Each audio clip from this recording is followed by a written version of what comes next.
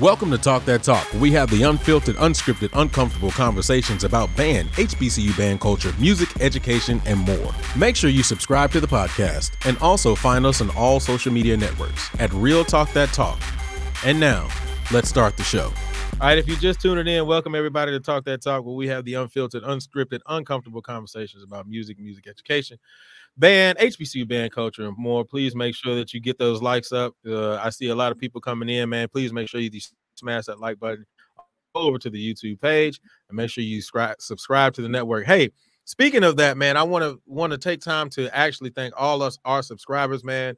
We've only been doing this for about a month and a half, man, and I'm really happy. We're almost to 100 subscribers, man. We've only been doing that for a month and a half, and we almost up to 100 subscribers. So I definitely want to say appreciate all of you guys who've been subscribing and checking out the content.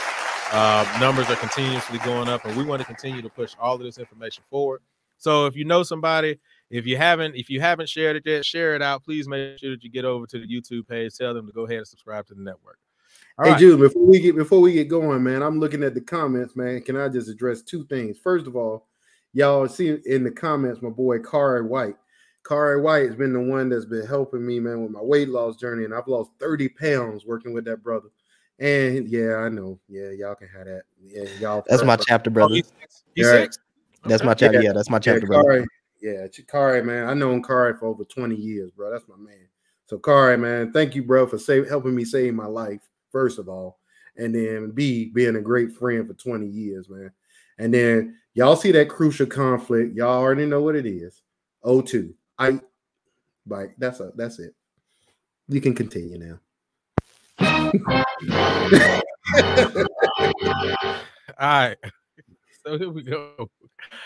With the first topic. I'm gonna keep it real simple. Let's see how good we get. Matter of fact, I thought about this topic, man. I want to say appreciate my chapter bro, man, Eddie, meet me on the 50, man. He actually kind of put this up, and so I kind of want to dive into this for a second. Stands versus field shows, and why?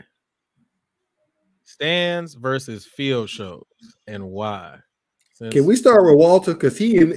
Hey, look, I was about to say, since Walter, yes, go ahead and Walter kick us. Okay. I'm on the fence, honestly. Being born in the swag, from the swag, knowing how important to us a 0 and a 5th is, I'm on the fence because also being a part of the Storm, and dance routines was our thing, and I was on dance routine committee, and so I can appreciate a good field show for sure. I think when it comes to stands versus field, you're looking at who is your target, right? Like, who is your audience? And if we're talking about the general public, they don't give a fuck about your 0 or your 5th, because they probably not gonna get there early enough to see 0. And I'm sorry, can I curse on here? Okay, yeah, they don't care about your 0, and they not gonna stay for that 5th. They want to see that halftime show. So if we're talking about general audience, I'm definitely gonna say halftime, and I think field shows for sure. I haven't watched a lot of MEAC this year, but I know field shows for sure in the SWAC are lacking. And we are focusing more on the stands now. Let's be real, we getting some bangers out of these stands. Like, we are. And we're finally getting some musicality when it comes to a lot of people's 5ths.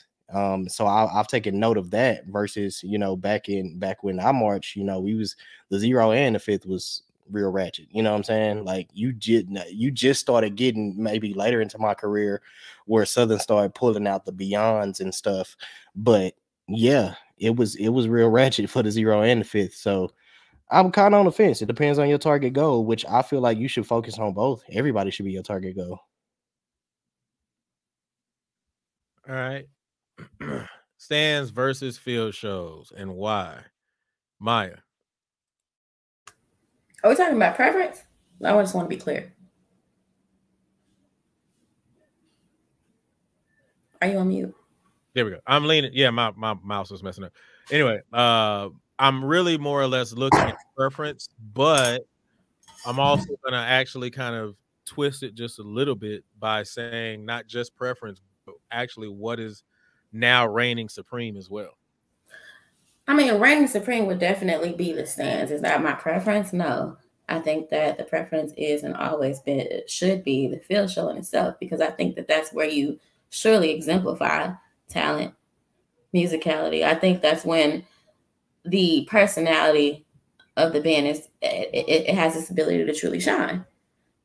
And I mean, that's just what the culture is. That's just what HBCU bands or just bands in general have always been known for. The stands is just an extra, right?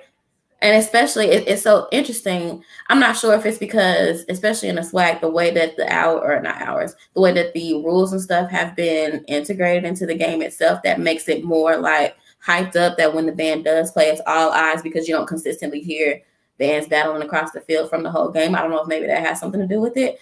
But in terms of overall, I think the field show shouldn't always be the preference. Now, the thing is, I mean, everybody has slacked up on that. And I do think it's because when you look at videos or when you look at whomever, people have gravitated towards the stands or the fifth or the zero quarter, because that's when you really get to be quote unquote intimate. That's when you can really, talk shit. That's when you can really like quote unquote get into it. Now, is that the right thing or not? Not necessarily. I think both are very important, but I do think that we've been definitely slacking on the field show side. And I think that we've become complacent in that area, in which now it's just like, hey, okay, block band, marching across the field, drill, dance routine, band dance routine, maybe a ballad in the middle, march off, let's get back to the stands. I mean, I don't know, until somebody is willing to shake that pattern up and maybe give some new spice to it and give a new look at the field show, it's always going to be second. And I'm speaking in terms of the masses. I'm not speaking in terms of personal preference. But, I mean, yeah. All right. Stands versus field shows, and why? Rick. First off, I'm going to give a shout out to my rookie sister, Joy. I see you on here. What's going on, Joy? But for me, I think it's directly affected by something we've talked about many times on the show. Because of the lack of innovation in HBCU band culture, when it comes to field shows, people don't want to keep seeing the same thing over and over and over again. Like Maya just said, we already know what the structure of the show is going to be. You may not know what the charts are. You may not know, what the drill is, like whatever, but you know exactly what you're about to see. There's going to be a whack dance. I'm sorry. Y'all know how I feel about dance routine. But anyway, there's going to be a dance routine in there. Some better than others. I'll leave it there. There's going to be, the same design. So I think if bands were more innovative in the way that they program shows, I think it would be better. So that's number one. And you think about it, bands are actually having to plan for one another in the stands now. So that's where all the creativity is. So I'll give you a prime example. Walter brought up Beyond from Southern at the end of his marching career. I am absolutely, and I know all the Southern people are going to probably try to crucify me in the comments, whatever. I am absolutely of the thought that Southern programmed those type of songs because they knew they were playing us at PV. For sure. So they were like, okay, this band, because Walter, our first year there with y'all in 12, when we came in 13 and after that, it was already out in the SWAC. Okay, PV ain't just coming to play the loud game. PV we're going to hit these ballads on you. We can hit them rap daddies with you. Yeah, we're smaller than you, but we're going to be like we used to call A&T, the small band with the big sound. And that was what built PV that you see today. So it allows bands to be creative. And I think that's the reason why so many people put so much effort into the fifth quarter. Now, lastly, because I don't want to be long-winded with this because y'all have already made a lot of great points. I think the fifth quarter is also exposing the deficiencies in a lot of bands. Because these arrangements are poo cheese. I'm sorry, man. It is some bad arranging going out there, from arrangement techniques to actual song selection. Like, I'm sorry, just because something is your favorite song don't mean it should be written for band. And I'm gonna give you a prime example. And this ain't nothing against the Ocean, because I think Brian Simmons is doing a great job with that band program. I think he's moving them in the right direction. But that Lucky Day that they played in the 5th quarter against Southern is just not a good band song. So that, to me, when you have bad songs that aren't good band songs, that's an instant L. And in my opinion, over the last couple of years, every L that PV has taken was because of song selection. Everyone. Because don't nobody sound better than PV. Not one band in the SWAC sounds better than PV. Sorry, I don't care what y'all say. All you kings out there can kiss my ass. Don't nobody sound better than PV. But a lot of bands program better than PV and plan better for fifths than PV. And that's something I've talked to, a couple of people about. It's something that the band world has evolved to. And I think everybody has to do a better job of playing the game. So that's it. Go ahead, Walt.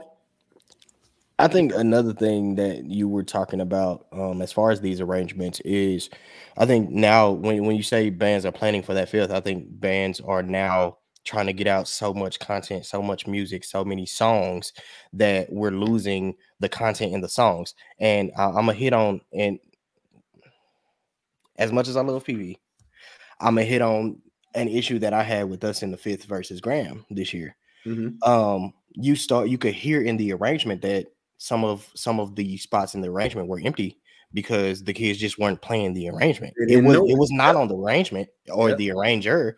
It was because parts of the song they didn't know. And I charged that to us trying to be so ready for a zero, or us trying to be so ready for a fifth, that we're losing the musicality. We're losing the, what's important. The most important thing, I mean, when we was at PV, I know this, when we was at PV, we could play 10 songs, but we was going to know them damn 10 songs, and we was going to play them like we've been playing them damn 10 songs every time we hit Hobart. You know what I'm saying? And I think that's a lot of bands are losing that. And it's not so much on the arrangement now. Some of these arrangements are poo cheese, but I don't think it's always on the arrangement. I think it's on the kids. We focus on trying to put out 30 songs a week and not knowing them 30 songs when they leave the band room. Because when I left PV, Walter, we had a 77 song book. I remember. But ain't no way in hell you gonna play 77 songs in any game. Never. If you got a strong 15 for a game, trust me, ain't nobody gonna be able to see you. And you damn, they're not playing 77 in the season. So it's Walter, man, I think you touched on a lot of good things, bro. Like, you had this killing arrangement.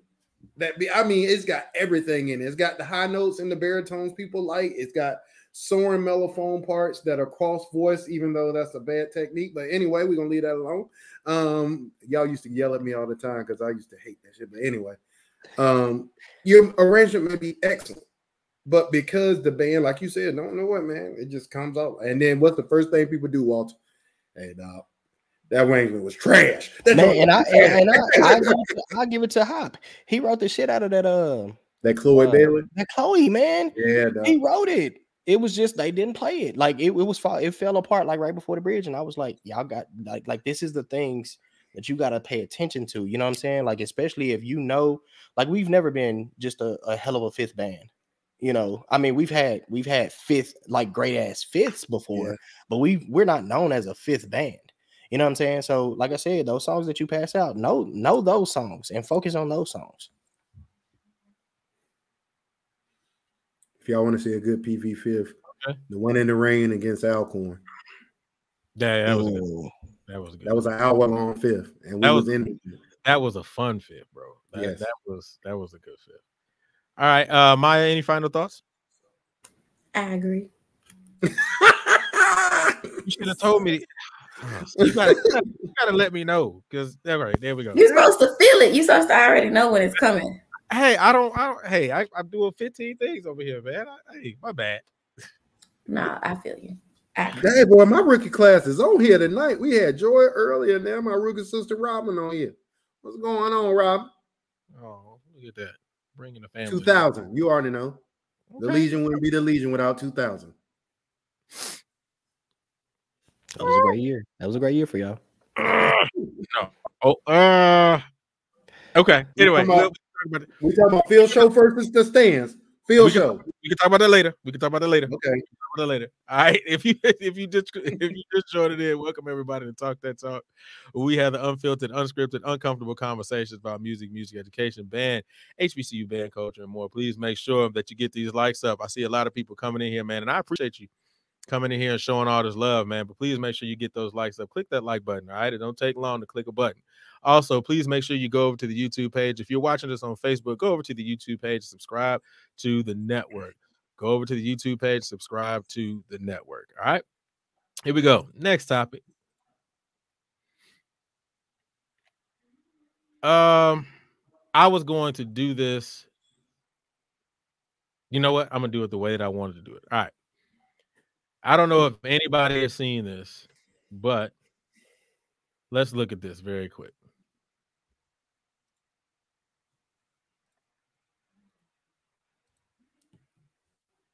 Got to make sure I pull it up. Yeah, make sure nothing inappropriate come up.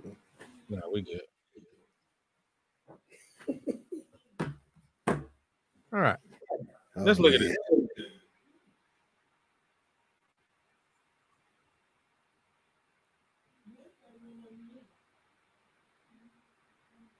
Let me know if you can hear.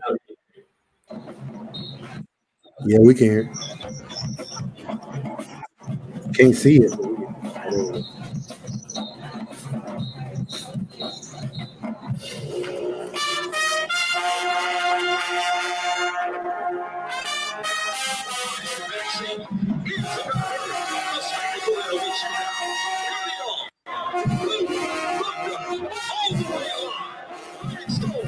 Let's go. Now we'll do a down the field drill to what? Boogie Wonderland. Let's go, Sabrilla. Turn up. Wow.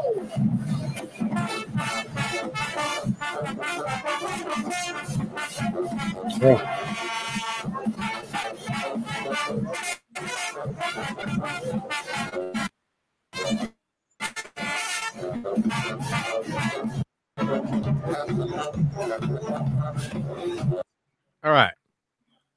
That's all I'm gonna give. All right. That was Livingstone College. I'll say it again. That was not a middle or high school program. That was Livingstone College. So here's the question, because based on that, I had to ask this question. What makes an effective leader and or band director? What makes an effective leader and or band director? Rick. With a band that small, I think they have an effective leader, because it looks to me that, and sounds to me, that man put as many people on the field he could just to have a band, or woman, I'm sorry. The leader of that band put as many people just to have a band. Obviously, they're having an issue with recruitment, with the band being that small. I didn't say they were a good leader. I said effective. So I didn't say it was good. Those never came out my mouth. But what I'm saying is, a lot of people don't know the struggles that band directors go through with trying to put a band on the field. And then in the time of COVID, makes it even more difficult. So I'm going to start there. What makes an effective leader and a band director is knowing the extents of what your strengths are, what your weaknesses are, and building upon your weaknesses by putting people in place on your staff that accommodate those weaknesses that you may have. So if I know that I am an expert at, pedagogy, I can make my band sound great, but I'm not great at marching or whatever, then my assistant director or the students that I empower in my band will be the students that are good at that particular thing. So knowing what your strengths and weaknesses are as a leader and a band director and moving them forward.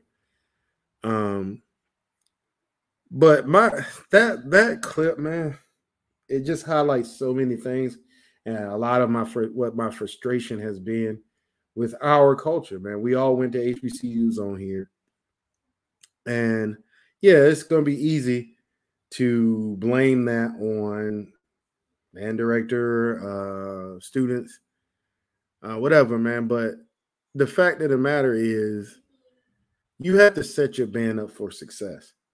And if they're not doing that as a leader, that's the second part. Knowing your limitations as a band. I shouldn't probably be playing that extensive of an arrangement of Boogie Wonderland or In the Stone. Maybe I pick something that I know my band can do at a high level, a lot more unison with a small band like that. You know, things that are effective. There's a lot of music, but that requires people to be creative, which is the last part. Just don't see a lot of creative leaders and band directors anymore. They are comfortable doing the same thing just to pick up that check daddy and moving on. So I know a lot of bands that are that size. I know high schools that sound better than that. So that's just, it's a disservice to them to those students, and it's a disservice to that university, man. That was bad. Sorry. All right. Maya, what makes an effective leader and or band director? I mean, I think Brown made very good points. If I had to sum it up, I would say knowledge and willingness, right? And maybe that's an umbrella for all those things. Willingness to say, well, the knowledge to know exactly who you are as a band, who is in your band, and their capabilities, their talent, and their functionality. But then the willingness to be okay with saying, I have a particular vision. And sometimes, yeah, we may be small, but sometimes we have to go backwards before we go forward, right? So if you have to, just like we did in 12, sometimes we got to weed out a couple people to kind of get that holistic vision and that mindset integrated so that we can push forward. I mean, that would honestly be what I would have to add. Again, I think Brown did a phenomenal job of being able to hash out everything. I'm sorry, I've been looking at these comments and it's kind of taking me for a loop. But yeah, knowledge and willingness, the willingness to invest in your program and being able to kind of grow from the bottom up. But the knowledge to be able to accept what you have and know that sometimes you have to stay where you are. I know that we want to compete. We always want to be able to do what is getting house, do what it seems to be appealing. But I mean, if your band cannot quote unquote handle that until you get them to that point, it does not behoove one to be able to put yourself in that type of circumstance, because I think that you're making it for a larger and larger issue until you go back and fix it. All right, well, what makes an effective leader and or band director? I definitely agree with everything that's been said already. I'll go with Rick on the fact that I wouldn't have picked those songs for that band. I would have definitely, like, you will not pick Boogie Wonderland for a band like that. I would have definitely picked Cold Hearted Snake or something like that, some with a whole bunch of quarter notes, you know what I'm saying? So yeah, you definitely have to know, and we've seen it, right? You see directors, especially in the SWAC, will rearrange a song that they've been playing for years, and they'll rearrange it for the band that they have that year. So you definitely have to know, the quality that you have in the program. But I'm gonna go a step further and say that as an effective leader or band director, along with knowing the talent, you got to know your students as well. And sometimes you got to listen to your students. You can't be, or I feel like you're not an effective leader if you just be like, all of this shit is gonna run how I want to run it, and I don't really care what the kids in the program think about it. You know what I'm saying? Like, it's got to be a give and take, a push and pull, especially when you're dealing with, I feel like when you're dealing with young adults versus kids. Okay. That actually, you saying that actually made me think of another thought. I'm gonna just throw this one out here. Because I know that I'm just gonna keep it 100. That band sounds terrible. As a university program, that is massively unacceptable. And I know that we had this conversation once before when it came to Dale State, and the last thing that they put out that we saw. And I will continuously say, anybody who is from Livingston or anything like that, hey, come and chop it up. Let's talk about it. Let's have a conversation about, it may be some struggles that's happening that we just don't know about. I don't know. Because I do know, and Rick knows as a director, yeah, there are a lot of things that we have to deal with, but still 100% that's unacceptable for a university program. But at the same time, Walt, you brought up something, and I just kind of want to throw it out there, though. Can any of that be put on the students?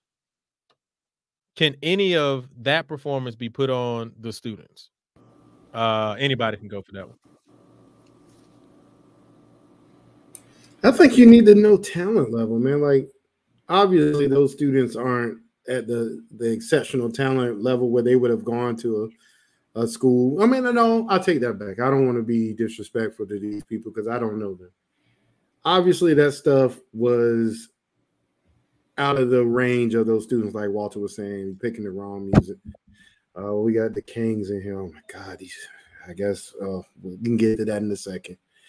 Young man, you ain't living with no blind followers in here. We actually have our own minds and musical ability. So sorry that we don't agree that y'all are the kings of everything. We can get to that early. We can get to that later. Yeah, but no, it's good. But anyway, yeah, man, I think that band has a talent level that is at a certain level. You know, there may be some guys that are above that, and there may be some people that are playing the instrument they're playing for the first time. So they're below that. So I think as a good leader, you put you right in the middle of that so that your people that are great players aren't bored, you know, while also writing at a level where a person's developing an embouchure for the first time or doing all these things that we, you know, make up a great musician, you know, they're able to meet those goals or have something to reach for. So I don't think that's on the students because I wouldn't, like Walter said, I wouldn't put something in front of the students I know they can't play. Obviously, that arrangement wasn't accessible. I'm not going to tell a dance line to go out there and do those little rotation ones on 1 foot by, I don't know what it's called, so you can yell at me later. But go out there and do that if I know they don't have the technique to be able to do that the correct way. And I think that's a challenge. I mean, damn, I was gonna say it again, just off the top. I agree. But so I agree with you to a certain extent.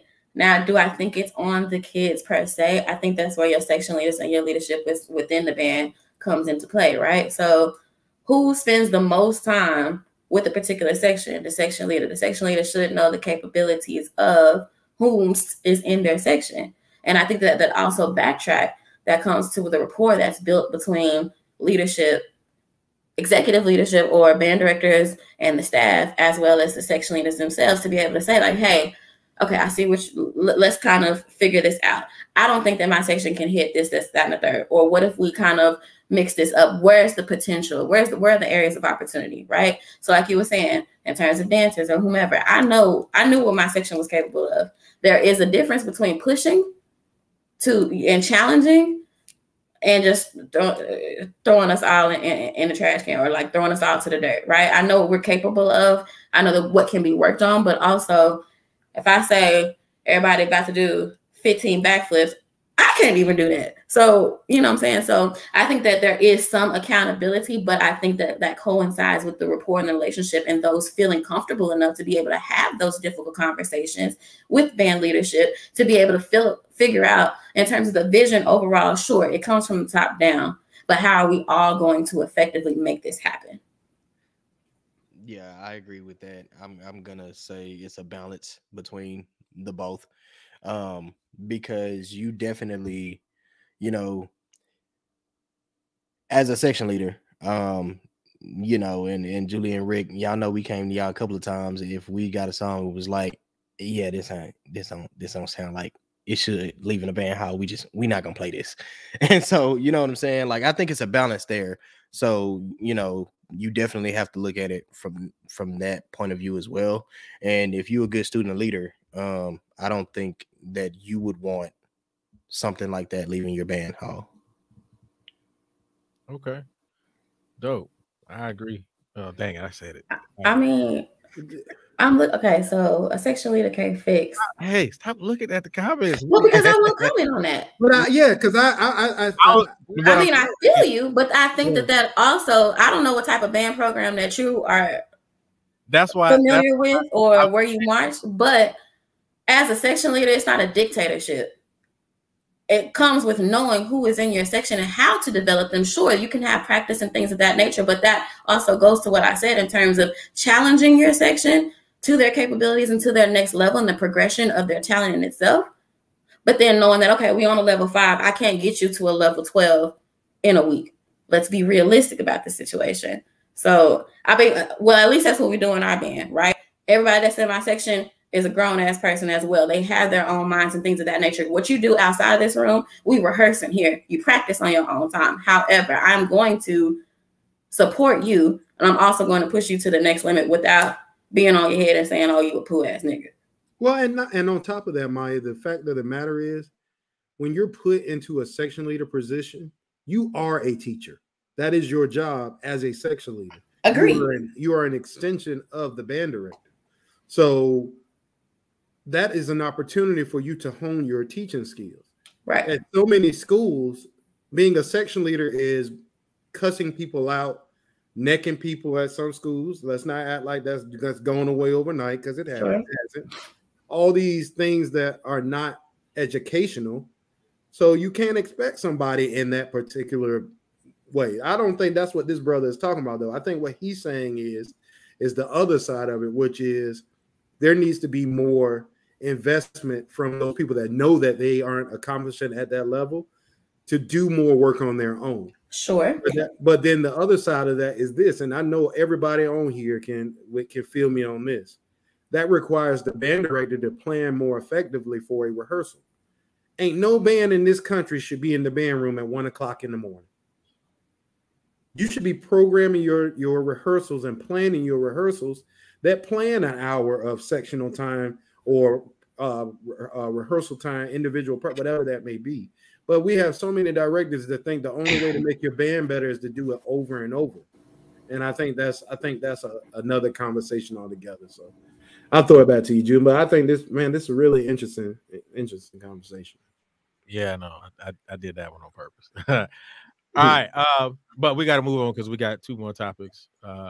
So we're gonna put a pause on that. If we want to talk about that later, we definitely can bring that up once we open up the phone line. So for those of you guys who are in the comments who definitely want to go back and talk about some of these things, we're gonna open up the phone lines for you to come in and have the conversation with us. All right. If you're just coming in, welcome everybody to Talk That Talk, where we have the unfiltered, uncomfortable, unscripted conversation about music education, band, HBCU band culture, and more. Please make sure that as soon as you come in, you hit that like button, smash the like button. Whether you like what we're talking about or not, go ahead and hit the like button, because you know why? It don't take that long. So let's get these likes up, all right? Also, please make sure that you go over to the YouTube page and subscribe to the network. I want to continue to say this. We got a lot coming up, so I want to make sure that everybody is on top of that, and also turn on those notifications. All right, here we go. Here's the next topic. I kind of want to bring this back to this dancers thing. Fellas, y'all still gonna have to put y'all input on here, so be ready for it. All right, here we go. Are we selling dance or selling sex? Are we selling dance or selling sex? I saw Walt move quick on this one. I'm gonna go ahead and get to you, Walt. Go ahead. Are we selling dance or are we selling sex? Sex sells. We are selling sex. Let me tell you, I do pay attention to the dancers every now and again. And this goes back. Let me tell you who actually got me to paying attention to dancers. It's that young lady right there on the camera. Because we literally used to, because we was cool. We used to, like, I would hear Maya talking about, oh, she didn't do this right, or this turn wasn't on point, or this. And I think back then it was more so of less risque, I guess. As I see these bands and these dance lines today, we're selling sex. We're selling now. Is that what people want to see? Sex sells. And when I was a young man in the band, that's definitely what I wanted to see. But as an adult, as a full-grown adult, I'm looking at it like these are people's daughters. And sometimes I think they can get over-sexualized, or people look at them for and of course the dance world is its own world. And a lot of people are paying attention to the technique or the counts they throw on or whatever. But you do have that flip side of the coin that they looking to see, how the uniform's going to be tight, and how many times they're going to be an over, and how many, how sexy can you go from your ankle to your neck. You know what I'm saying? Like, it's happening. All right. She knows what's coming. Maya. I'm gonna go last. Okay, fine. Rick, are we selling dance or are we selling sex? I think we're selling both. I think we sell aspects of sex. So let's look at it from like the base level, like it's just facts. Let's look at facts. Usually, dance lines are your more in shape, attractive women. So as men, without even thinking about the aspect of what they do, if you see an in shape, beautiful woman, naturally that's where your mind is going to go as a man. So that's number one. All right, that's just facts. Number two, because these women are in shape, they are, and in some cases, we can talk about that, whatever, but because they are in shape, they are able to wear things that people that aren't in shape can't. I mean, because at the end of the day, they're wearing versions of, ballroom or kick line or, whatever that may be, versions of those type of outfits. So that's facts. Number two. Number three, as entertainers, we're going to always look for that edge over somebody else, and that edge may be the way, they do, like Walter said, the different counts up to from your neck to your leg, whatever. But at the end of the day, schools are always looking for entertainment, but we can't make people feel a certain way because we go out there. There are dance lines that go out there that absolutely just want to showcase technique. I know that was Sean's train of thought with the Foxes. I know that was Miss Howard's train of thought because Miss Howard wanted women that looked like they were like showgirls, like rail thin. The thinner the better. That was her thing. Best in boy bodies. Right. So for me, I think it's a combination of both. I think there's an intersection with the two when you talk about when I go to a football game and there's drunk people in there. That's true. That's true too, brother. All of them are not in shape, but I'm talking about just traditionally, But I think, and to even address that, times have changed, y'all. You can't tell a girl she can't be in the dance line no more because she's a little heavier. You can't tell these guys no more that they can't be in the dance line because they're a guy. The world has changed. I know as HBCU graduates or members, for some of us, we don't want to hear that, but we're going to have to eventually bend to what's happening in society too. It's going to touch us too. So I think there's an intersection there, Julian, where I think we're selling both. I think we're selling the thought of sex, but I think that a lot of these dance lines are really putting on showcase their technique, and it's fun to see, the different styles and stuff like that. So. All right, and she better not say I agree either. Why can't I agree? But so there's so many things to unpack, right? So yes, I think we're absolutely doing both. But to break it down, right? So dancers aren't wearing anything that gymnasts aren't wearing. Now, if you want to talk about body shape and how that is packaged, sure, that is a different conversation. But we're definitely selling sex in the sense of the movements themselves or the portrayal of the art form in itself, right? So if you put on Secret Garden or whomever, I'm about to get in this bag and go ahead and perform these counts, and I'm gonna make you feel it, because at that point I'm doing my job, right? I'm doing a job, and it is to bring movement to the sound, right? And if you got these slow, sexy, whatever sounds, it just kind of goes with it. But in a sense, can you take it further? Back in my original days, right, when Dr. Sherrod was still there was a reason why we could not wear certain things. There was a reason why we could not wear leotards that did not have anything in the front or the back. It was either pick one or the other. There was a reason why we couldn't hump or buck or do what all the other lines were doing, because she didn't want us to be looked at in that particular way, and it was portrayed under the eye of the Rockette, which is supposed to be very tall, very lean, very long, very showgirl. However, as things have begun to change, like Walt said, sex does sell. Now, the thing is, I think that we all have something to do with over-sexualizing right? So when I'm scared to go home or I'm scared to go to Houston because all these people know me and they expect for me to sit there and do a sexy account for them while I'm at the grocery store, or, you know, something like I can't live my own life because of what you portray me as when I'm in a particular uniform, when I'm quote unquote at work, that's a whole different story. So I think that's where it gets a little dangerous and a little, you know, whomever. But I do think that men, women, whomever should be able to understand the difference between this is an entertainment factor and, oh, I'm trying to take her home, or, oh, she out here dancing for me. That's for me. No, sir. You need to put it on up. And I think that that's where we kind of get a little bit far-fetched. Now, I cannot lie. Some of the stuff is getting a little like, if the line is here, some of the stuff, even I'd be like, okay, I don't know if I would have let my team do that or if I would have done it in this particular way. But that is, quote unquote, what is acceptable in these days until no one is giving that praise, until nobody is giving those particular movements or dances or whomever a house.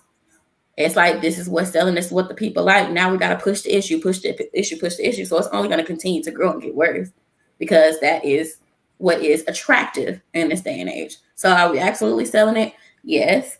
But I still say yes, but we're selling dance in the sense of we have seen the progression of dance lines from, I can only speak to my time, from 2010 up until now, right? So being able to implement those variations of technique, posture, kicks, splits, jumps, all those different things, it's not secondary. That is more of a primary need to be able to make a dance line. So in that way, yes, we're selling dance as opposed to sex, but there's definitely a heavy portion of sex that comes along with it just naturally. You put anybody in a bodysuit or half naked or whatever, I mean, it just is what it is. It is what it is.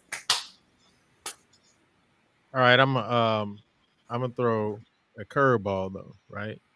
So a lot of us are only speaking from the HBCU perspective.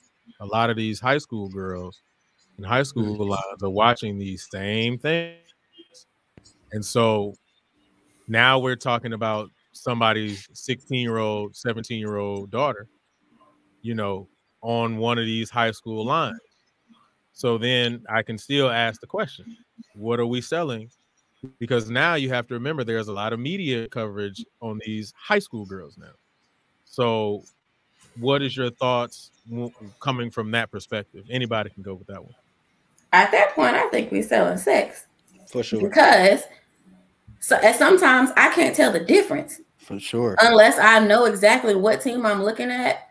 These high school dance lines have gotten so, quote unquote, grown. Now, the thing is, a lot of these girls who were in these HBCU or these college dance lines are going back and becoming the new directors of whomever that's over these lines. So what you only teach from the perspective of what you know, right? Mm-hmm. And also just in general, kids are growing up so much faster than they used to. I mean, from the bodies to the attitudes to the wigs to the makeup to the whatever, everybody wants to keep up with the Joneses because right now that is what is getting the attraction.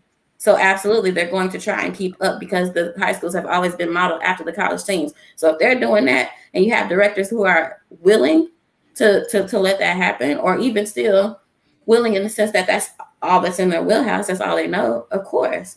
Now, I mean, I don't know. Like if I was in high school in this day and age, I don't know if I would or would not feel comfortable, or if it just wouldn't be a second thought to me because that's all I know. They're only doing, quote unquote, all they, quote unquote, know and have seen.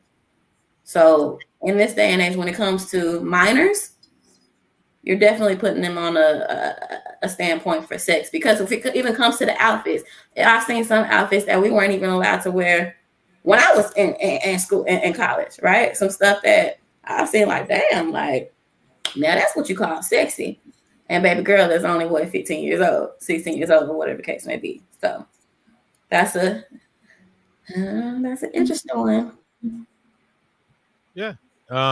You know, and it just, honestly, it makes me think, like, how do we still do, quote unquote, what we do when you're talking about, when a lot of you guys have basically said it's pretty basically both on the HBCU level, right? But how do we do what we, do and still find a way to protect these young ladies and protect our daughters if now we're saying on the high school level it is selling sex, right? It comes from oh, I'm sorry. No, you're good. Sorry. Maybe it's something I feel passionate about. I think it just comes from the leadership. So if your director has placed a mentality or placed a vision, you're either going to align yourself with it or you're not going to be on that line. What is allowed is going to be what continues. So until somebody puts a stop or reels it back or whomever, then that's fine. But the thing is, you also have the parents, the band boosters, whomever who be right there with like, you better get it. All that. So it's like, well, this is what is acceptable until somebody pulls it back and say, no, this is not what we're doing in my program.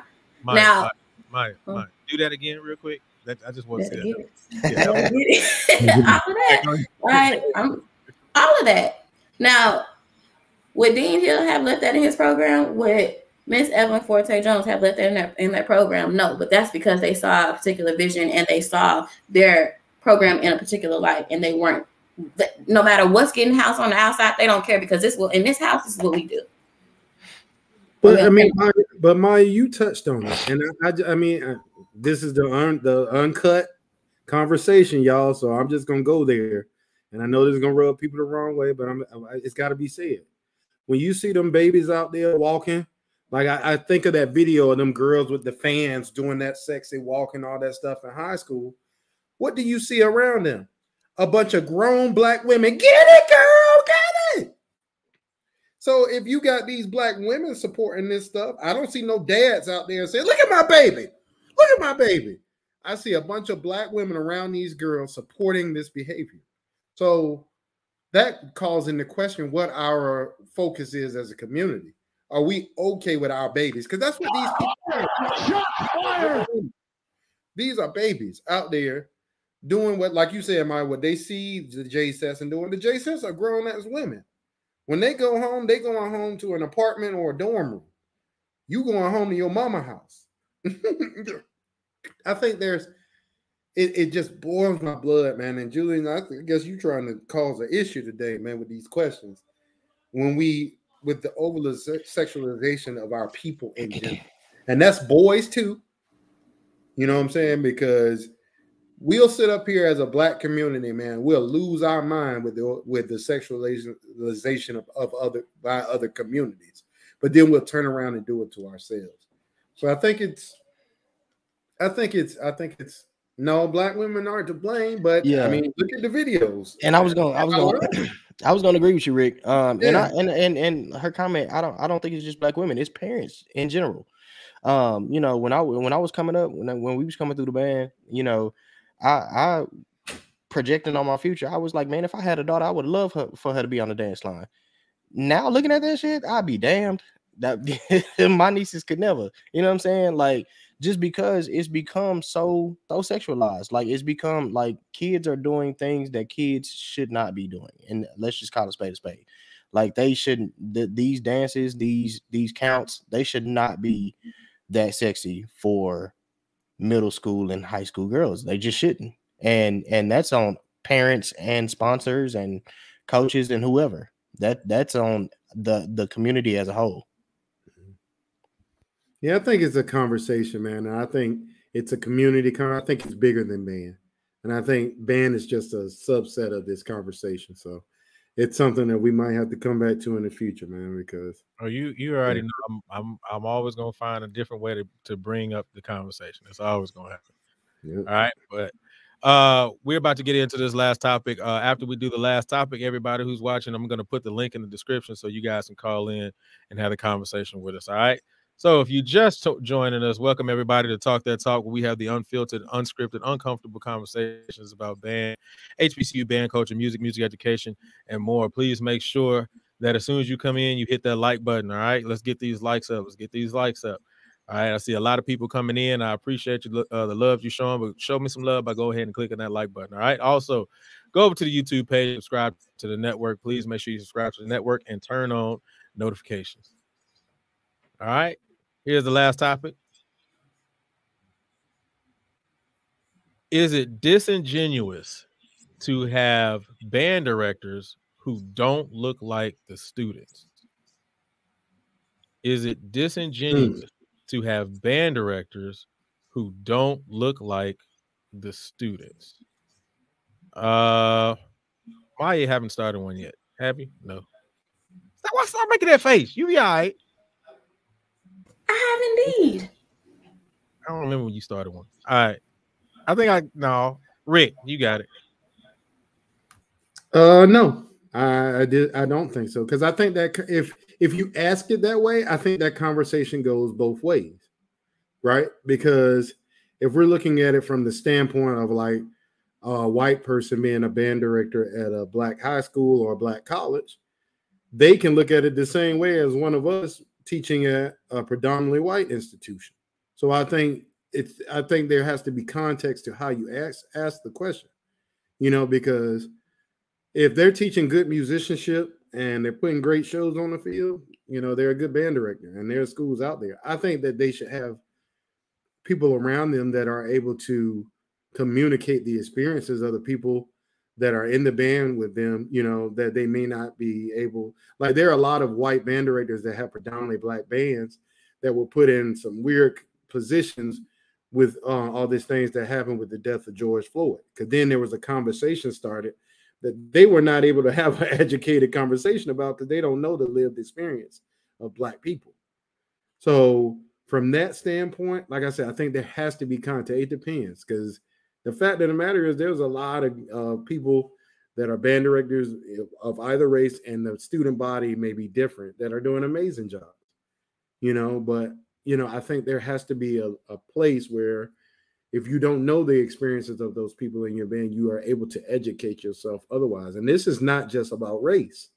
A lot of the conversation now around sexuality in these band programs is starting to become huge, from the way you identify people wanting to be identified by the gender that they choose, not the one that they were assigned at birth.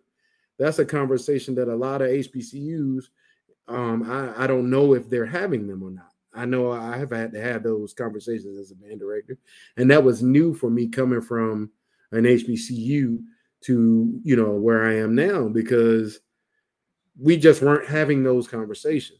Yes, there were gay members of our band. Yes, there were trans members of our band, but we never had the conversations. My pronoun is this.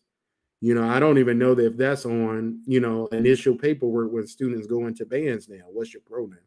So I think it's a larger conversation, but I think it's all about educating yourself on like Walter said earlier, knowing your students and the needs of your students.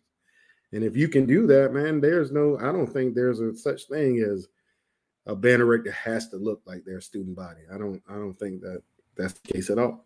And then I guess the last part I'll say is, I've marched drum corps and taught drum corps for a long time. I was always one of the only black people out there. Always one of the only ones. And I represented my blackness as much as I could. I was a soloist every year I marched, and I was black. I went to Norfolk State. I was one of the only people from an HBCU in the group. So I think that there is a happy medium. So I'll leave it there. All right, Maya. Now you second. There you go. Is it disingenuous to have band directors who don't look like the students? I honestly don't know the answer to this. It's so much that goes into it. I could say talent is talent. Leadership is leadership, to be able to do an effective and efficient job, to be able to produce a quality band program that has no color or that has no look to it per se. Now, I think that we should go a little bit further into how present or how much is the culture infiltrated into the idea, if we're talking about bands in general, or more specifically HBCU bands. Because like Brown was saying, like right now we're seeing a switch into where it's more than just black people, black students in these bands. It's becoming more and more prominent and relevant. So backwards, are we asking the same thing? Is it disingenuous for them to be a part of the band? Is it disingenuous for old boy that we talked about 2 weeks ago, DM from Alabama State? Is it disingenuous for him to be a drum major in an HBCU band program? I think it's just, I don't know. There's so many sides in it. Now, what I will say is, do I think that someone like Brown said, who has not experienced and doesn't quite understand on a personable level the things that the students of an HBCU band program will experience potentially will experience or have gone through. But I think that that's where the support of your staff comes from, right? If the head happens to not be Black or whomever, who's not to say that you cannot familiarize yourself with an effective staff who can pick up where you lack. And that's where it comes to kind of the ups and downs of having an effective band program, of having persons who have their strengths and being able to pivot or delegate when not. So is it disingenuous? Not necessarily, because at the end of the day, talent is talent, knowledge is knowledge. But again, it's going to be hard to implement at some point. When that band program stands on the field, somebody's going to say, oh, look at this person trying to be like the Black people. Or the first thing people are going to say is, Black people can't have nothing. Oh, it's gentrification in the HBCU bands. That's going to be the response. And I'll just leave it at that. All right, Walt, is it disingenuous to have band directors who don't look like the students? Yeah, I was going to agree with both points. I think no, but no in context, right? You can't come to the culture, and when I say the culture, I don't mean just the Black culture. I mean the culture of that program, and say that I'm going to completely change this program and everything is going to be new. I'm going to take it in a completely different direction. I don't give a damn what what you're saying about it as the student, as the community, as the population that makes up the demographic of whomever you're playing to, right? Like Rick said, he's been Drum Corps, he's been a member, and he's been an instructor, and he's not going to take neck to Drum Corps because he knows that they're not about to get in the stands and blow neck. Like, you know what I'm saying? You have to know your audience, you have to know who, the demographic, and I think you have to play into that. Now, what I will say, just being real, are you going to have, just like Maya said, are you going to have those plights or those hurdles that you have to get over in your first couple of years? Of course. Nobody's going to see you and say, we fucking with you off the back. you white coming into a Black or predominantly Black program. It's not going to happen. I think that could, on our end, that could definitely be an issue or something that we may need to look at. But it's just we call it is, it is what it is. You're going to come into that program having difficulties. It's going to be how you adapt to those difficulties that is going to say whether you're going to stay or not. I mean, but the other part of that too, Walter, is we have difficulty coming to our own bands. When we got the PV in 2012, y'all was not fucking with us. You're right. We had to prove ourselves to the band. We know what we're talking about. We care about y'all. We want to make sure that this band moves forward. We're not trying to erase Prof. Edwards. That is not what we're here to do. And see, that goes back to what I was talking about though. Y'all came in and it's like we once we weeded out, like Maya said, once we weeded out, certain aspects of it, certain people, we met in the middle. You know what I'm saying? Because at the end of the day, you're not gonna change my program overnight, and we not gonna take over and be able to run you off overnight at the same time. So we had to meet at a common ground. That goes back to having adults versus kids, and being an effective leader as far as being able to meet in the middle, because we're all sitting at the table talking together on how to progress forward versus talking at each other. But also not being a pushover too, because I think if we would have been pushovers, that would have been just as hard. But I think the question, Walter, is this: are there any white HBCU band directors or I know of? I was just thinking about assistants. I don't even know any assistants. Right, because I'm thinking like about another aspect of this that we haven't talked about, and that's representation. There was a conversation not too long ago, probably a couple of shows back, about how there are now a lot of Hispanic people in a lot of these bands, and there being representation on the band staff, for those students. Like, I know that's something that in our community we fight for all the time, is having representation, whether it's, in movies or in business or whatever. But, I'm sure those people are having those same type of conversations. And I think that in general, our culture, our band culture is very closed, Like, I don't think it's even hard. If you didn't march at an HBCU, forget conference. Yeah. If you didn't march at an HBCU, yeah, you ain't got no hours. It's gonna be it's gonna be tight. And you're right, brother. LSU's band director. I know Kelvin very well. Kelvin is from the Boom. Kelvin went to Jackson State, but Kelvin is also a hell of a musician. Music is music. Yep. You know, he got his master's from LSU. So he knew the boom culture. Right. He knew the boom culture, and then he got his master's and from LSU, and now he knows that culture. So I think that's what's beautiful about what we do, Walter, is that we can go from a HBCU band to a show on the white band, and all the concepts are the same. Good sound is good sound, good marching is good marching.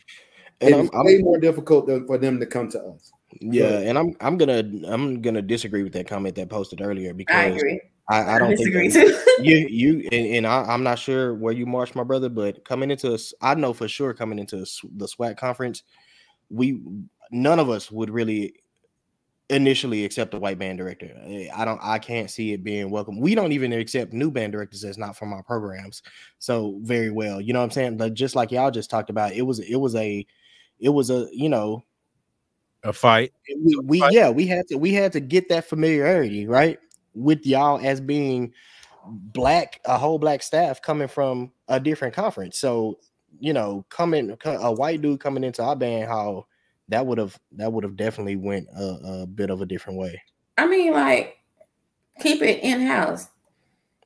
The alumni, if you change one note, if you change one chord, if you change one count, the alumni like, what the fuck is this? This is not how we did it in my day. Da, da, da, da. Like, nah, y'all trying to lose tradition and this, that, and the third. We're not even accepting of our own programs when things that we are not familiar with are changed. So absolutely, you want to take it to the next level of a whole new band director, and he not skin folk, child, please. No, it's not gonna be, come on, baby. Come on to this side. We welcome you. They're gonna be looking at him like, oh, why is you here? Like, what is this man doing? Like, who sent him? What is he about to do? I totally disagree with that. All right, cool. I think we had some great responses to all these topics. We got some guests coming in. So, all right, here we go. So let's go ahead. Welcome Kari to the show. Hey, how's it going? What's up, chapter brother? Yeah, what's going on, y'all? So Kari is a prime example of this conversation we have. When I got into DCI, I was looking up to people like Kari. I remember seeing that black dude in the blue that was like, who is that dude, man? Like playing the high notes and marching around the field. And then my first year in drum corps, meeting Kari and seeing a brother in a position of leadership and having representation. Kari was on staff with us, and Daryl Pemberton was the caption head. Two brothers on staff. So imagine being one of only black people in the room and seeing that representation. I think, Kari, your perspective on this would be awesome, man. What do you think, bro? I mean, I remember that myself. Exactly what you did say there. You know, and it's important, you know, to go ahead and see, you know, certain people, you know, in those spaces. Like, actually, I remember there was one year, it was myself, Daryl Pemberton, Gary Armstrong. Yeah, Lennox, yep. And then Brad. I mean, he's a cool dude. He's a white man, but he's cool in the fan. Of course, everybody knows him. You know, so thing is that we went ahead and we went into a judging thing, and they thought we were the truck drivers. That they couldn't have, that we could not be good instructors. That they saw the product on the field and everything like that. But the thing is that, oh yeah, they saw us and they were like, oh, obviously now the Corps is sending in these truck drivers. You know, and that kind of hurt a little bit. Because at first it was like, you could just think about it, oh yeah. You know, like it's really just the fact that we went ahead and, you know, like they haven't seen a lot of black people, whatever else, do their thing. But then it even went further than that since everybody played along with it, you know, like every single person in that was there, the other judges, they just went ahead and they were like, yeah, you know, obviously they can't do this. And then actually after we left, they had a conference. There was no apology, no nothing. I remember this very, very well. And that, I mean, I that was what, 15 years ago, you know, and I'm not going to forget it. And I can't forget it. But is it disingenuous to have band directors? I do remember as you guys were talking. I mean, I'm not sure it's still at Albany State University because I'm also a member of Phi Mu Alpha. There was a white man who did teach there, but the thing is, as you guys were talking about, there were people like Jesse Walker, things like that surrounded him, and that could go ahead, and if he was going a way that they didn't agree with, they can reel him back. Kari, it's interesting you bring that up though, because like at Norfolk, like even before Julian my freshman year in Norfolk, my trumpet professor was white. Dr. Carlson. Yeah, Dr. Carlson was my trumpet professor. The tuba professor, Dr. Peter Dubois, was white. Our music history teacher was white. All these great musicians in the building would not touch the marching band, bro. Would not come close to it. And Dr. Carlson and Peter Dubois, Dr. Dubois, they were both in the Virginia Symphony and wouldn't even come and do a master class. So I think the question definitely holds merit though, because the fact of the matter is they're not trying to be involved with us. People go to U of H, they go to North Texas, they go to UT. Ain't one of them students saying, man, I can't wait to graduate to be a band director at PV. They don't even apply. All the years I was there, bro, we never had even so much as had one of them even express interest. And then you have the bands like these brothers on the side was talking about, and Walter brought it up too. If you ain't an alumni of this school, you probably not going to be a band director at this school because tradition is that important, Right. So it's a huge question, bro. That's like, I think that's a multiple hour conversation, to be honest. It is, and that's why I kind of started off. It's very broad right now, but we're gonna start snipping pieces as we go on. Kari, I'm sorry. Go ahead, Carl. No, I was just. I truly believe that the whole thing behind really, when it comes to what I was talking about earlier with the whole comment of I equivalate. I mean, so this is kind of going to Maya. I equivalate the whole thing with having the young women, like dressing however they do, and doing the sexualized things they do with youth pageants. Why I said that is because I'm sorry, I know that I probably should be cussing on here. I'm going to do my best. That's not right. That is not right. Be having your baby all dressed up, all jacked up like that. But that's what we're doing. And then all of a sudden, we expect people to go ahead and go forward into exactly what they see. So that's what they're doing. They're producing these things, and it's going to get younger and younger and younger and younger. And so when's it going to stop? And as you spoke about earlier, Maya, yes, it's the leadership who needs to do that. And I mean, I know that, hey, I'm just going to talk about it. I'm not a fan of the movie Drumline, not a fan of it, but there is a good premise behind it. That band director, he did what he was going to do because he knew it was the right thing to do. He was all about musicianship and stuff in comparison to, just turning on the jukebox. And I agree with, and that's not just what happened and everything. That's why. But like just that big premise and everything. That's it. Not the whole thing, exactly what everything was about. So. All right, Kari, bro. I appreciate you. We got a couple more in here, man, but I appreciate everything you had to say, bro. Yeah, appreciate y'all. Talk to y'all later. Kari, thanks for everything, bro. Check you out.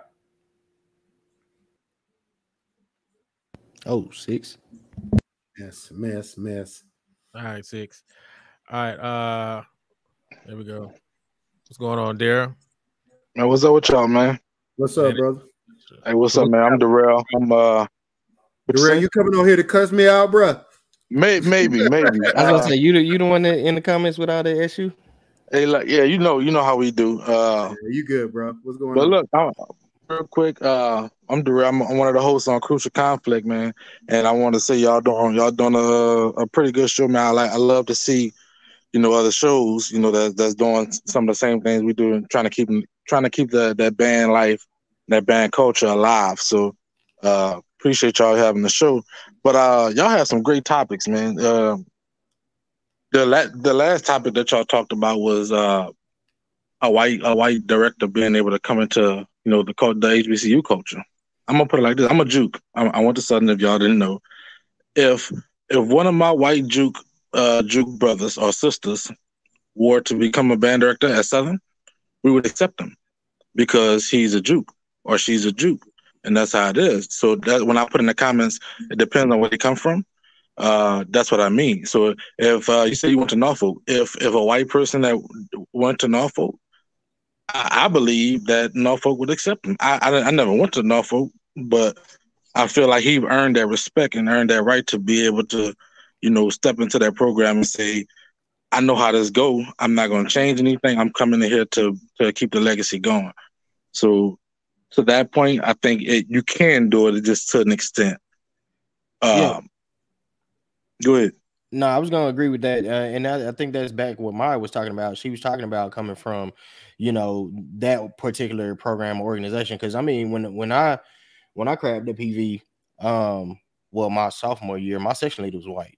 And so if he was to come, I mean, he was, well known in the band, KK Psy, the whole 9 yards. So if he was to come back to Prairie View, he would definitely be accepted. But at Prairie View, if he went, to Norfolk or to Southern or to TSU or wherever, I feel like he would still have that same issue, even though they know he marched in the storm. You know what I'm saying? But I think you would still have that issue. Well, I know my crab, our crab president was white. Some of the best musicians that come from Southern are white, but I just know as for Southern, it'll be weird, but it'll be accepted. But nobody can come into y'all program, man. That's not. Have y'all ever had a band director that's not a Jew? Never, and it never will be. Because it's not right. You can't come show me how to be a Jew if you ain't a Jew. You ain't coming from PV and telling me, how to Jaguar rock because you don't know how. And I could teach you how, but now I can't respect you because you're not one of me, and you didn't earn that because you're gonna put that S on as a band director. You didn't earn that, so. That's what I said about that. Y'all had a topic about the dancers. I agree with everything y'all was saying, man. These young ladies they've been taught this, and they only could do what they're taught. I feel like if on a high school level, in all these cities and all these different districts and everything, they would have a committee and basically have a curriculum on dancing, and I'm not a dancer. That would be better because the thing that's happening right now is, let's say Maya, that's your name, right? Maya has a dance team, and then I got a dance team. I'm teaching all the basic fundamentals of dancing, but Maya out there, she got the fire uniforms. She doing everything she got to do. These kids could go where they want to go. So they're gonna go over there by Maya and say, I'm gonna do my thing and I'm gonna do it too. I'm gonna do it the way everybody else like it, instead of going to learn the fundamentals and then taking it to college and doing, the way I want to do it. If everybody was on the same page, you wouldn't have that problem. But right now, it's about who got the best uniform, who got the most, shit showing, coming out the back of them uniform. I mean, and it's bad because, like one of y'all said, there's grown men watching these young ladies, man. And my brother said his daughter, man, I have 2 daughters, and my daughter, admires the Dancing Dolls, but I'm afraid to put her into dance programs to where and we live in the South, so Mardi Gras, walking up these streets every day and all these parades and these grown ass men looking at my For You, I'd be ready to shoot somebody. Yeah. You did. So that's so I feel like if it was a curriculum on a high school level to where it keeps it the basic, it would be better. I don't know if that makes sense. What you think about it, Mike? No, it definitely makes sense, but that's the thing. Like right now, the conversation is it possible to have both, right? So in my program, we did fundamental just as well as provide that entertainment factor. Now, there are a lot of programs that don't focus on those tangibles, the fundamentals, simple turnout, ballet, all those different things. Now, is that going to fix and correct? Still no, because if the entertainment value is still what's bringing house or bringing the people out, again, sex sells, or what's going to be attracted, or really what's going to get the oohs and ahs is going to continue. So I said, until somebody is willing to say, we don't care about all that, this is what we're going to do in our program, you're going to get your cake and you're going to eat it too. And that catches on. I just think, Maya, where do you teach? I do not teach currently, and it's MAYA. Yeah. Okay. I mean, and then last thing, man, before I get all of y'all people coming on, you said that there's not a band in the swag that sounds better than Prairie View. Yep. What the hell were you smoking when you said that? I wasn't smoking none, brother. I don't drink or smoke. I knew it was coming. What made, like, where did you get that from? But What see, band? Here's the thing, bro. I don't mean to cut you off, but here's the thing. You didn't hear what I said after that. I didn't say that they were a better band. I said as far as timbre and sound is what I was talking about. And before I said that, I prefaced it by saying I hate that y'all call yourselves the Kings. I cannot stand that shit, bro. But when you're the Kings, you're the Kings. Exactly. And that's exactly what I said. Y'all have a 30, 40, 50-year tradition of being in the top of the swag. There's no other band, an HBCU band, period, that can say RPWI. that. It don't matter. I don't know, bro. University of Michigan, Florida State, it's a lot of good bands. I'm gonna put it like this. I don't think I can remember a time where PV sounded better than Southern or ever gave Southern the L. Well, that I can remember. That's two different things, though, right? Because you said PV and you named Southern after that, and it's gonna be this weekend. PV gonna travel. They're gonna travel to Baton Rouge, and next week we're gonna prove you that point again. Well, we'll see. But the fact of the matter is this, bro. As hopefully you can hear me, man, because I know like y'all get triggered when people say anything. It wasn't negative about your band, bro. What I'm saying is, from the standpoint of sound, like fundamentals of sound, timbre, and all that. In my opinion, PV has a better timbral sound than every band in the swag. Now, song selection, performance, energy, all that, cool. Y'all can have that. And they're going to have to prove that when they come there.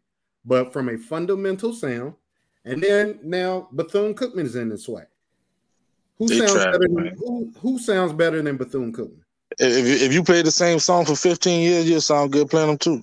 Hey, granted. But before I get off, guess what that band director at PV went to? Norfolk State is where he got his. Yeah, he graduated. They got a band director over there that went to Southern, right? He went to Southern for 2 years. He graduated from Norfolk State. He graduated from Norfolk State and got his master's. I'm just saying. Just want to put it out there, bro. But I appreciate it. I really appreciate you supporting us, man. Keep supporting us. And I definitely got to get over to Crucial Conflict too and make sure I support you guys too as well. Hey, look, every Thursday at 7 o'clock, man. Whenever y'all want to come on, y'all just holler at us. Let us know. StreamYard is the same thing we use. Gotcha, bro. Appreciate it, man. Yeah. Right. Hey, somebody tell me where Burger marched. I just want to know. Yeah, Burger. Burger, come on, Burger. Burger, I saw you in the video, man. So come back up if you're trying to come in real quick. Because I definitely saw you in there, and then you kind of clicked out and it kind of came back in. So come through. And for all my Southern people, why does it trigger you when anybody says anything positive about another band that is and critiques it against what Southern does? Nobody's taken away from the greatness of Southern, but that doesn't make what I just said untrue. Timbrally, nobody sounds like PV. Now Bethune is in the MEAC. Now PV has a band that timbrally is on the same level and in some cases better, and so is FAM. But that's not saying that they're a better band. It's saying that they value different things than you. When it comes to entertainment value, when it comes to showmanship, everybody knows Southern is at the top of that conversation. And like Darrell said, PV, they got a job to do when they go in there this weekend. Yeah. You know, that's this weekend. So, or what, next weekend? Is it this weekend or next weekend? This weekend. No, it's this weekend, the 23rd. This weekend. Walter, you going to game? Of course not. I tell myself I never go to another game at Mumford. That's true. They call him the Jew guy. Robbie, you are right about that, rookie sister. But no, I mean I will always give Southern this respect. Southern is the only band and especially in HBCU that has a drum major that does absolutely nothing but can come out and do the exact same thing at the beginning of all of their shows and gets house every single time, and has probably the most high school band programs copying after that one style of drum major. So I definitely respect him for that. Now, I don't know if I can 100% agree on what Rick is saying, but I don't totally disagree.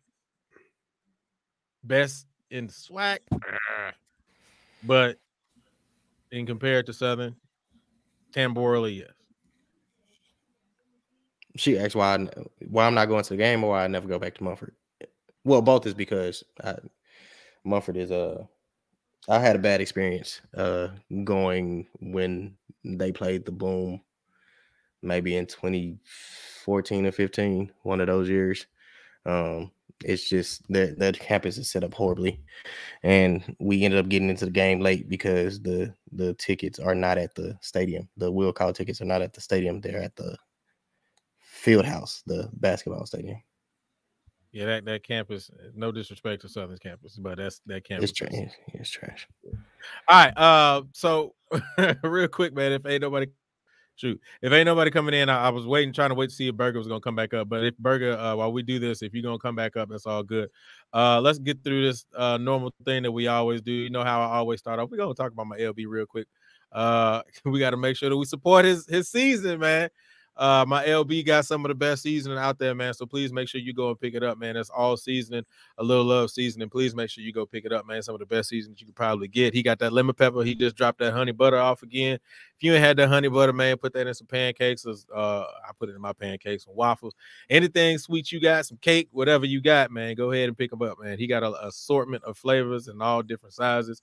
He got what's it called? I can't remember. It's salt, but no salt. He has the options of salt and no salt. There we go.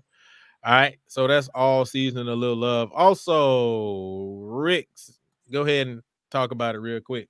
Coming up this week. So this weekend in Atlanta, anybody watching from the Atlanta area, US Bands is going to be sponsoring the same exact type of show.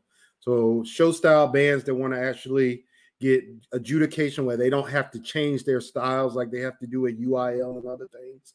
You can actually be you. You don't have to do a PWI style in order to be adjudicated. And you're getting quality adjudicators. I know the band director from Alabama State is going to be one of the judges at this competition. And with the great things his band's doing, he has credibility right now. So, and just in general, he has a doctorate degree and his band sounds good. So this weekend in Atlanta, and then next weekend at PV on the campus of Prairie View A&M, we're doing the same type of competition. I'm actually judging that competition. And you can come out, meet me, Julian, and Maya. We're all going to be there. And we're going to do an episode of the show from there too. And man. So come out and support. And Julian, I got to ask this question, bro. Can somebody from the SWAC please tell me what MEAC means? Playing MEAC-ish. Does it mean it sounds good? Like I'm like it's really becoming depressing. Well, I mean, Walter is sitting right here. He's from the SWAC. So when we would say that, because I've said it before, when we would say that, we just talk about aggression. It's the level of aggression. You get more aggressive play in the SWAC versus the MEAC. It's just historically the way it's been. Have you heard Norfolk State 02? Yes. Which and we talked about them. We talked about y'all as playing SWAC-ish at that point. Really? See, that's that's I guess that's my thing. You just confused the heck out of me. Right, and I guess like Julie, like we didn't change anything. We didn't change anything that we did between those. But times. y'all were the only band in the MEAC that we knew that played like that. Nobody else did. No, A&T never really gave us that but pal in your face type shit. But Rick, you got to also remember A&T prior to the well-known A&T that everybody knows. Nobody cared or knew about A&T during the times when we were seeing them, when they were the small band with the big sound. Right. They got this new version of A&T. So Yeah. But it's crazy though, bro, because like for them to assume like that O2 band, like I think what makes them say the O2 band, and shout out to my rookie. So, hey, Robin, you see our rookie dad is in. Shout out to my rookie advisor, Kenny Smith. What's up, bro? But I think what it is, Julian, honestly, was our trumpet section. Because and I was about to say that's really what it was, because we honestly back then, and I was not yet in college, but I was watching collegiate bands at that point in time, and we compared y'all a lot to Jackson back then as far as trumpet sections, because I mean Jackson early 2000s had a top tier trumpet section. Absolutely, and so, I wanted to be Trump Funk from coming out of high school. Yeah, Trump Funk until I saw. But I think the only reason y'all compared us to Trump Funk was because we were playing Mr. Adams arrangements too. So a lot of that same sound that you were hearing from them, you were hearing from us. But like, I'm gonna be honest with you, Walter, and Julian can back me up on this. We used to beg Dr. Sanford to let us see Southern, because everybody was up there talking, oh, Southern this, Southern that. All my Southern fans, I know y'all gonna hate me on this one. Don't nobody see them trumpet sections, bro. Oh, I agree. 02 to 09. No 02, no. 02 to 06. Julian's last year in the band. Yeah, I will say 02 to 06. Nobody seeing them trumpet sections, man. Oh man, the Dizzies, y'all had a name. You know, y'all had a name. And I think that's where it came from. You know what I'm saying? Like we in the SWAC, or I'll say in the South, because like I said, at that point in time, I wasn't in college. I was still at that point in time, middle school. Yeah. But you know, we were from the South standpoint, we was looking at SWAC as being those aggressive bands. Like you said, you brought up Bethune, you brought up Fam because Fam was on top back then. Right. You know, we even going back to like Hampton and Howard, which nobody even really, you know, we don't even really discuss them. And they were in the MEAC at that point in time. Hampton used to run the MEAC. Yeah, and that's what I'm saying. Like we talk about that. Yeah, we never really viewed even that coast as being what we did here. And so to hear Norfolk, and this is again back before YouTube and back before, you know, before clips was really a thing. Right. You know, I think we saw Norfolk at a Honda, and that's what really, you know, for the South really put y'all on, to be honest. Like, we never really heard Norfolk before then, because we was from the South, so we was used to seeing PV and TSU and Southern and Jackson and Graham, but we knew nothing about Norfolk into that Honda. Yeah, we already do that, and just to kind of, you know, say this too, man. I give a lot of respect to, or I'm gonna agree with what Rick said, because I give a lot of respect to my high school crab brothers, Justin and Brian, who ended up going to Southern, man. When I used to talk to them, one of the things that they used to give us a lot of props on was the Dizzy Act section, you know, and I don't have any problem with saying this, and Justin or Brian, because I see B Diggs on Facebook all the time, but you know, he would always say, dog, he would have loved to have gotten me up at Southern with all those Southern guys, man, and playing with them, because you know I was a certain type of player when I was in high school. So you know, I definitely agree, man. I can definitely agree with you, Rick, on that, on the Dizzies. I think that did help Norfolk kind of stand out a little bit. It really did, because I mean, honestly, past the Dizzies, we wasn't really checking for any other sections like that. Honestly, like the trombones was eating, bro. And I'm not saying they weren't. I'm not saying they weren't. What I'm saying is we from a cultural standpoint, it really checked out the Dizzies, because it was like, damn, like they doing shit that we know bands here can't even do. Right. And so that's really what put them on that map. I mean, and you know, like, because when I got there, like, man, I don't mean to make the show long. When I got there in 2000, the Dizzies wasn't playing like that. I was like, you let them young boys tell it, they think I was the first screamer, but I was the first one doing it in the manner that it became. Right. You know what I'm saying? Like, because there were screamers before me. There was K2, who was a female screamer, got one of the fattest double G's you ever heard. Ant, Kevin Wallace, all these great trumpet players and Tom, like all these Tony V, all these people that came before us, but we were the first one to bring that sound consistently to the band. I remember, Julian, it was right before you got there. At Pep Band, we started taking PYT the whole song up. And that's what started it. So then in 01, in 02, when Julian got there, it was like, man, we actually got something on our hands here. But like this brother said in the comments, 01 was definitely the band that put Norfolk on the map from a trumpet perspective.